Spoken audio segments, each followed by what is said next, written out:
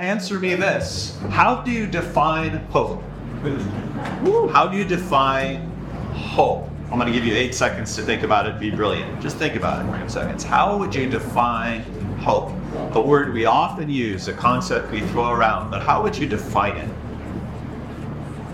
Joyful anticipation. Okay, all right. Joyful anticipation. Who said that? There's a voice crying in the wilderness. Joyful anticipation. That's not bad. So you're waiting for something, but you do it in a certain spirit, in spirit of joy. That's interesting. You also have desperate expectation. Desperate expectation. So already we've covered a couple different points on the compass. All right. Desperate expectation, joyful anticipation. Oh, all right. What else? What else you got? Yeah, Chase. Faith that it'll work out. Yes. Faith that it will work out in the end, which is, you can unpack that a little bit. Faith that it will work out in the end, right? There's that which is probably a significant ingredient. And then there's some connection with faith, which is interesting. Yes, Samuel. Present desire for a future state. Present desire for a future state.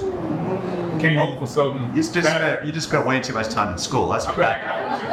Present desire for a future state. I like it. So there's sort of this anticipatory expectation sort of thing going on. It's fuel for the journey.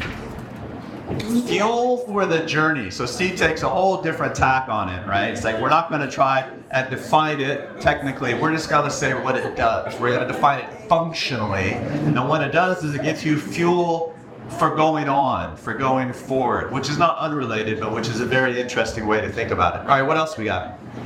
The outcome of suffering.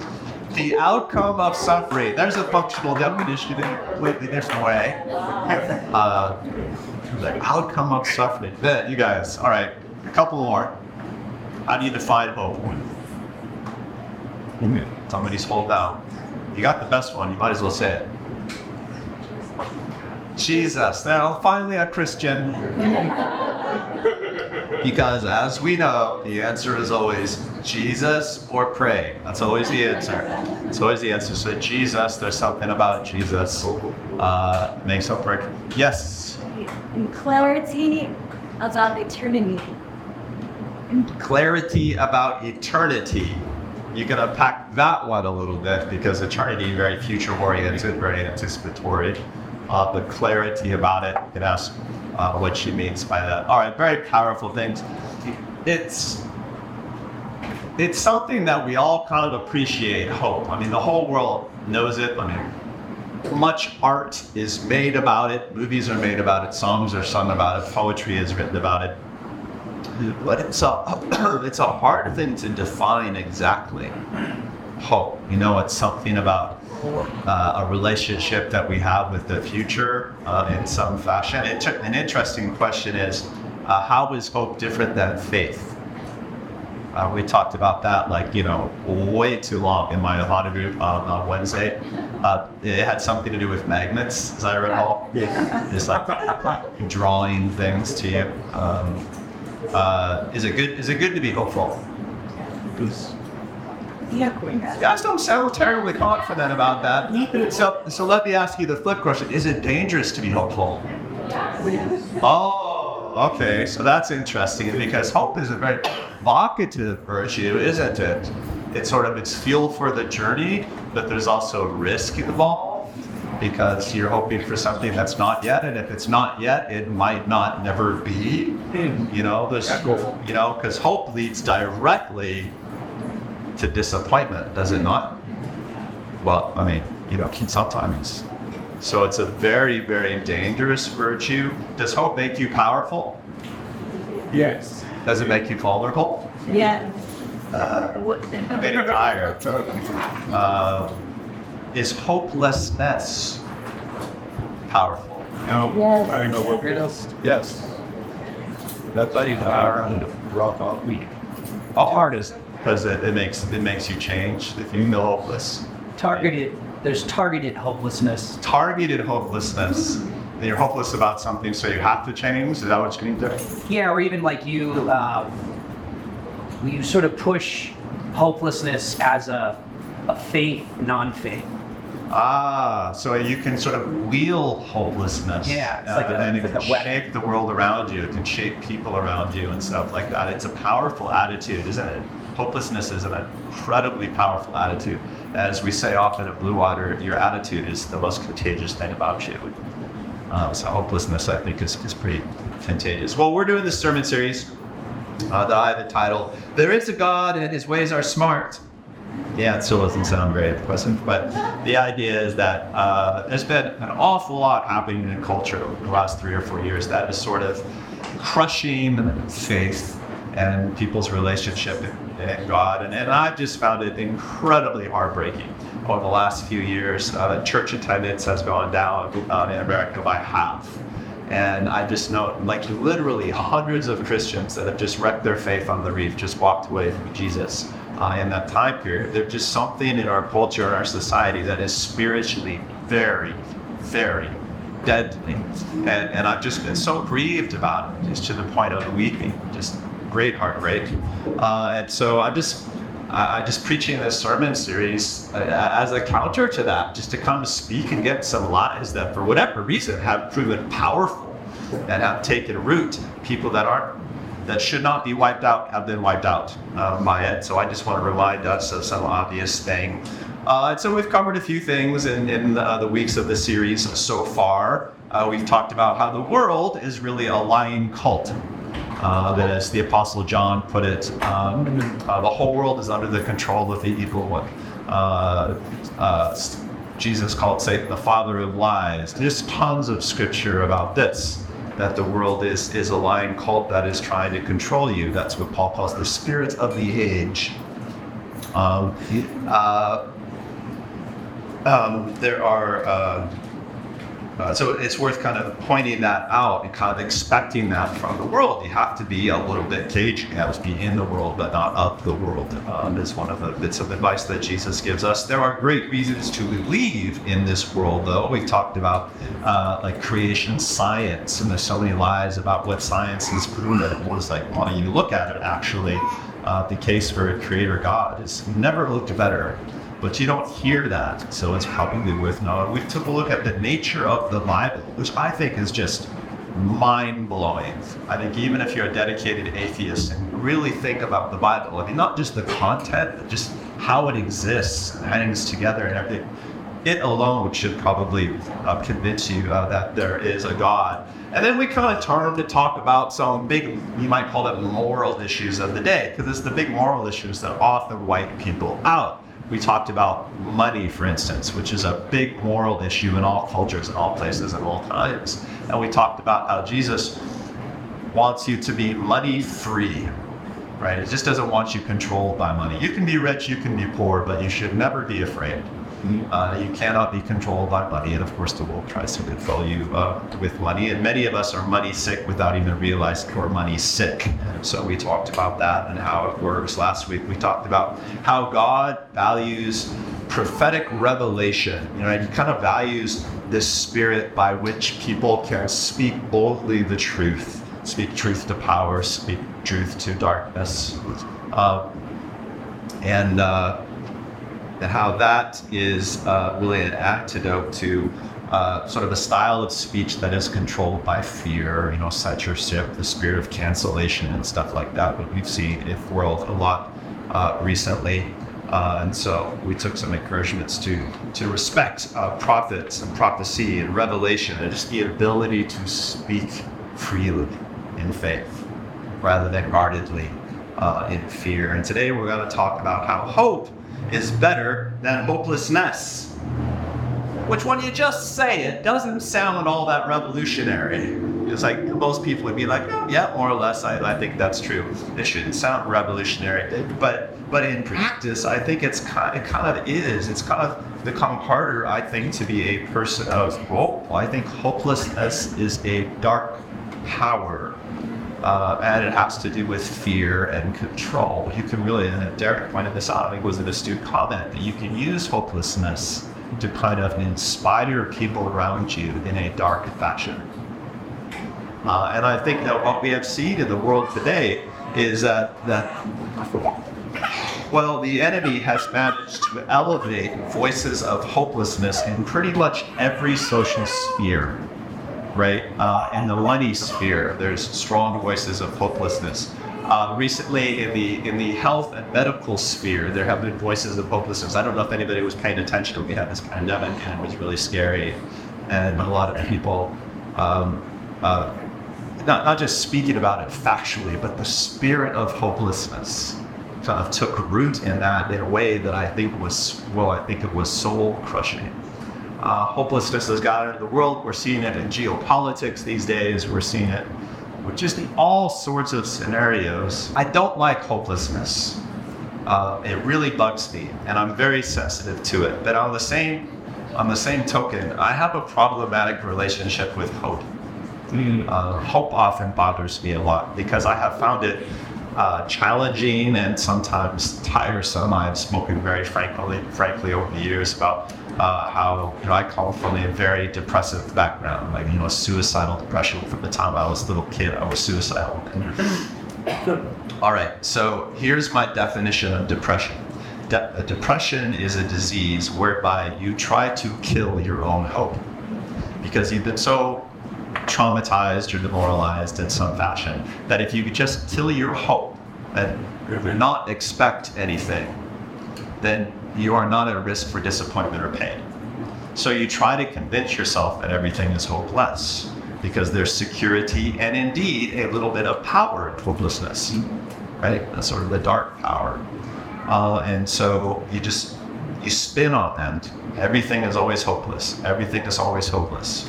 And you don't let yourself be hopeful. That's the only play that you could make when we're being down as a depressive. People often say that depressed people have no faith. On the contrary, I think hope is the issue, which is a little bit different. I've always been really good at faith, actually. Like, uniquely good. I can take risks like nobody's business. I've never been a flincher. But hope is different because I've suffered very frequently in life by disappointment. And I was just thinking about how to characterize this. I would characterize it this way. In my life, the only good things I have, or I would say the main good things I have only come out of failures and disappointments. They've all been on this path of failure and disappointment.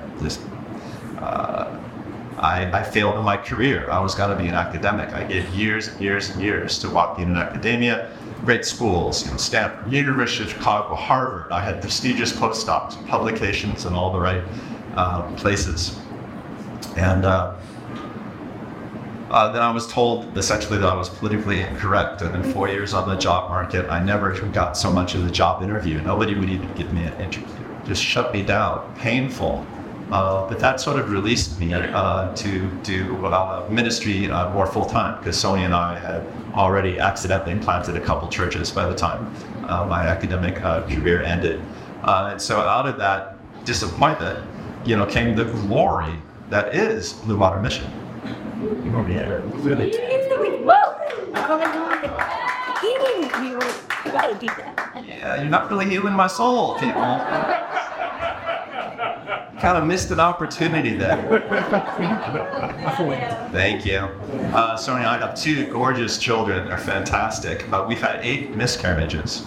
We had 7 miscarriages before we had the first. So just sort of out of this, and some of you know how painful and traumatic that could be, right? So out of this disappointment, this devastation, eventually comes life, right?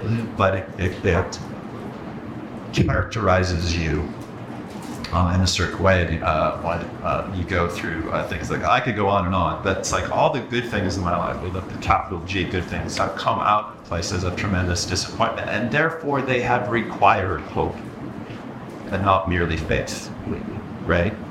And we'll talk about that a little bit. Going back first to the definition of hope and trying to define it, which again I think is a slippery thing. Hebrews 11 says that faith is the substance of things hoped for, right? The evidence of things unseen. I'm not sure that any Bible writer had a really clear definition of hope, but a lot of them explained hope as if it is connected to faith. Faith is trying, faith is confident doing, it's sort of following through on what you believe. You hope for a thing and then try toward it in faith. Romans 8 puts it this way, one of my favorite verses about hope.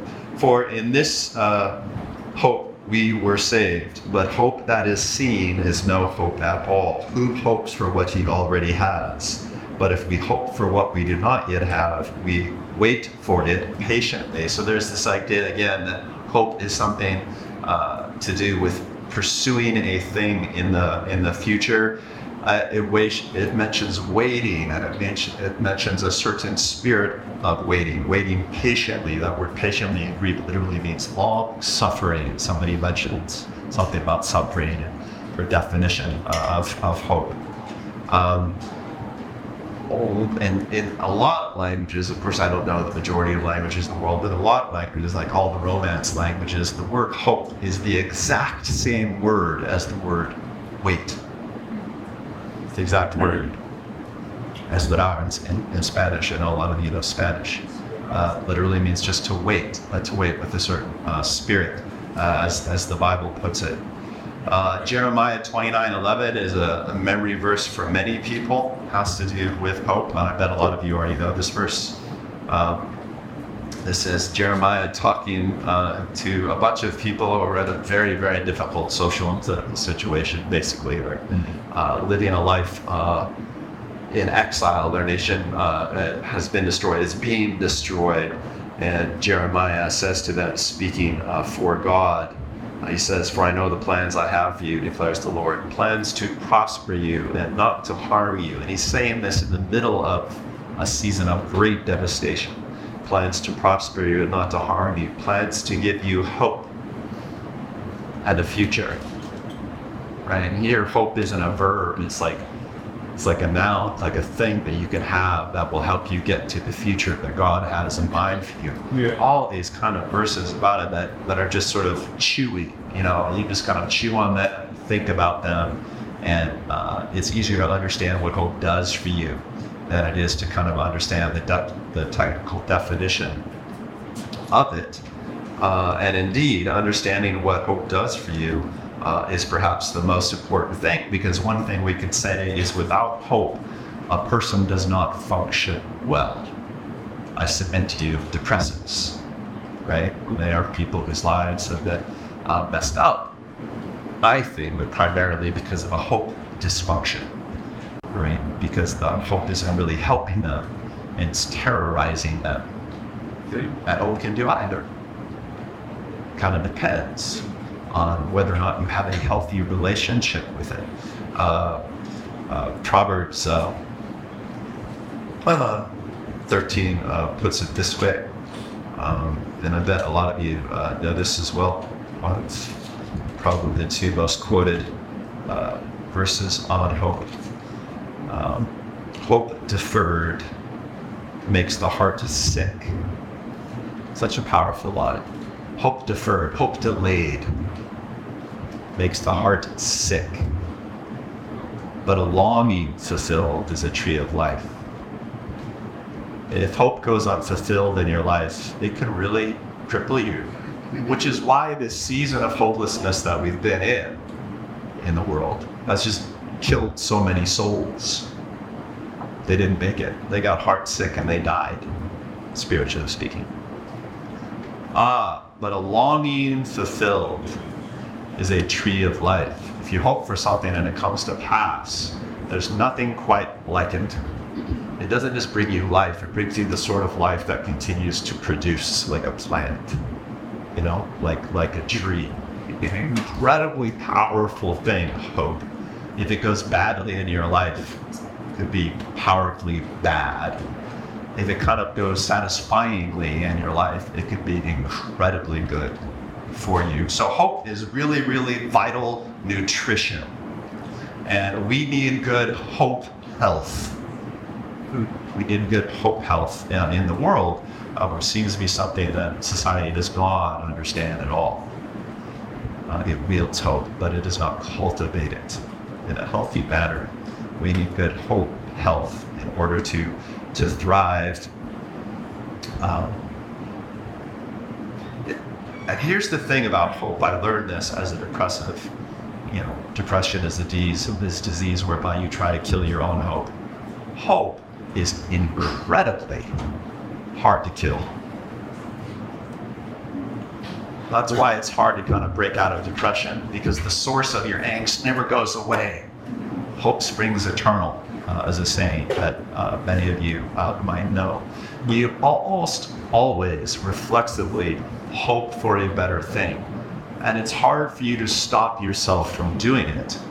And some people, in order to stop the pain of hope, will kill themselves. Right? It's funny to think that a lot of suicide comes from hope. Well, it comes from an unhealthy relationship with hope, I think, as it turns out. So hope is really hard to kill. Faith is not hard to kill. Right? It's really easy to turn faith into like fear, right? Which is its opposite. Faith really hard to kill. It's hard to stuff out hope entirely that way. But it's also hard to make hope thrive. So it's really hard to exterminate it, but it's also really hard to excel in it. And so a lot of us kind of get stuck in the middle ground, which means that what we have to learn is how to take care of it and how to get out of that unsatisfying, dangerous middle ground, as it were. My definition of hope is really simple. I would say that hope is just looking eagerly for something better. Looking for betterment. Looking eagerly for something a bit more good than what you have. I like that very simple definition. And I think that it is clear when you think of the word hopeful. When we say that somebody is hopeful, what do we mean? Well, it means that they're eagerly looking for something better. And so if you're filled with hope, that's probably what you're doing as a person. And if you are hopeful, if you are a person who is filled with hope, then you will find that hope does some really powerful, healthy things for you. It is motivating, it is eye-opening, and it is faith-provoking. If you hope for something good in the future, what it does is it provokes your faith. Well, now I have to have confidence. I have to be confident enough to pursue that thing. Right? And so hope is a really healthy precursor to faith. Are you following me? Everybody say, sure. Okay. Thank you. If you are a hopeful person, then you're always looking for opportunities. Right? So you are far more likely to see the open path than someone who is hopeless. Right? And so it's really healthy and life-producing in that fashion as well. And of course, hope is motivating, because if you are eagerly looking for something better, then it's really easier to envision something better. Right? You can start imagining something, and of course it's hard to do anything without vision for it, but hope is the thing that gives you vision for it. So it has a really healthy relationship with vision, a really healthy relationship with identifying opportunities, and a really healthy relationship with provoking faith, with getting you to make faith steps, which is of course really good for spiritual people. But here's the deal with hope, and you probably don't need me to explain this to you in great detail. Hopes often disappoint. There are a lot of great verses in Scripture about the assurance of our hope in Christ and stuff like that. Let's just be real. You hope in things, they don't go well, and you get really disappointed and heartbroken. Can I hear an amen? Anybody? Amen. All right. And some of us have hoped really hard in things because we are very spiritually people. We've hoped hard, we've exercised a lot of faith, and those things have still tanked. And so we've just gotten completely obliterated on the inside. Can somebody give me an amen? I just want to be real about that. Hopes often disappoint. So how do you manage that? How do you manage that in such a way that you can continue to be hopeful? That's the question. Right? You following me? Well, here's the deal, and this is a really simple insight, but I think it is profound and helpful and has been vital to, saving my life and stuff like that. God is infinitely creative. Any argument? Amen. All right, says the artist. With God, therefore, there are always an infinite number of good possibilities in front of you. There it is. Follow me so far? So, if one possibility does not work out, you still have an infinite number of possibilities that you can try. Gotcha. Yet never run out of good paths forward. Thanks. And that is the assurance of hope that you have in Christ. You do not have assurance that the thing you're hoping for will come to pass. You do not have that as assurance. But you do have the assurance that even if the thing you hope for does not come to pass, there are any number of things, at least as good, It'll be good seeing me. that are ahead of you. Thanks. And you can use that to get vision, to seize opportunities, and to provoke faith. So for the Christian, hope is a numbers game, Good. right? One of your hopes get destroyed, but you have so many in your life because you are involved with a loving and endlessly creative God. I think it is my body. And that is the attitude of the Christian. It's a numbers game. Follow me? It's kind of a simple insight. It doesn't sound like theologically brilliant or anything, but I think it's really practical. You have a lot of hope, which means, practically speaking, you have a lot of hopes. Things that you could reasonably hope in. You never run out of occasions to be hope. So there is never a reason to be hopeless for those of us that are plugged in to God. God can always make gold out of straw. You just got the dry straw in your harvest, God can turn it into gold, no problem. As my life has shown, it's like God's got no particular problem making good opportunity out of disappointment and devastation. That's kind of his thing. And that's kind of what Christian hope is about. So if you want to be hope healthy, what that means is have the capacity to just move on to the next hope. But that's exactly what it means to be hope healthy. Yeah? So a numbers game. If you hope in enough good things, some of them will be let go. And each one that is will be to you a tree of life. If you're the sort of person that hopes in one or two things that go badly and then you quit, no tree of life for you. You'll be sick. You'll be heart sick. Because hope deferred makes the heart sick. You follow me? Is that clear to everyone? Everybody give me one round clap. Turn to the person next to you and say, I hope so. There's so many letters or so many And probably, it's probably a legal requirement that I mentioned to you that we do hope in eternity. And that's kind of like the ultimate hope in which all other hopes are nested. Because if there is eternal life, then, oh my gosh, like we could fail at absolutely everything on this planet during our mortal life, and still things would turn out pretty dang well, because we have an infinite timeline in the future to pursue things and to work things out, and we'll probably be better capacitated at heaven than we are now. I don't know, I'm just theorizing here, but I think it's going to be a pretty good place. Eternity is kind of the hope in which all the other hopes nest. If you're bad at hope, after all of this incredibly brilliant teaching that I've given you, if you're still bad at hope, Is this one? yes, kudos to my small group for helping me plan the sermon. If you're bad at hope, you have to do one or two things. Either you have to deny disappointment when it happens, right? If you're so scared of the hope busted. When something bad happens, you have to be that sort of person. Be like, oh, no, that's not bad. That's not really what that means. No, it didn't really happen. And you just sort of, you live in this little bubble where you never admit that bad things happen. You never admit that things are disappointing or dangerous. Mm-hmm. And then if somebody comes along and says, this is serious, you're just like, stay away from me, right? You're just a little too anxious. Mm-hmm. You gotta be that sort of person, anxious and denial. Or, if you're bad at hope, you might be a catastrophizer.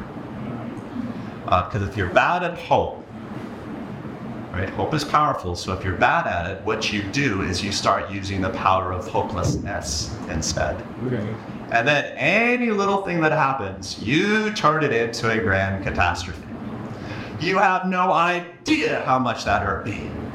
You have no idea what this could mean. Do you realize that this little snowball, by the time it gets to the bottom of the hill, could wipe out an entire village? You know, and you have that sort of catastrophic attitude. So, at the very least, don't deny disappointments and don't catastrophize disappointments. That's kind of like guardrails in your life of hope. Don't deny and don't catastrophize.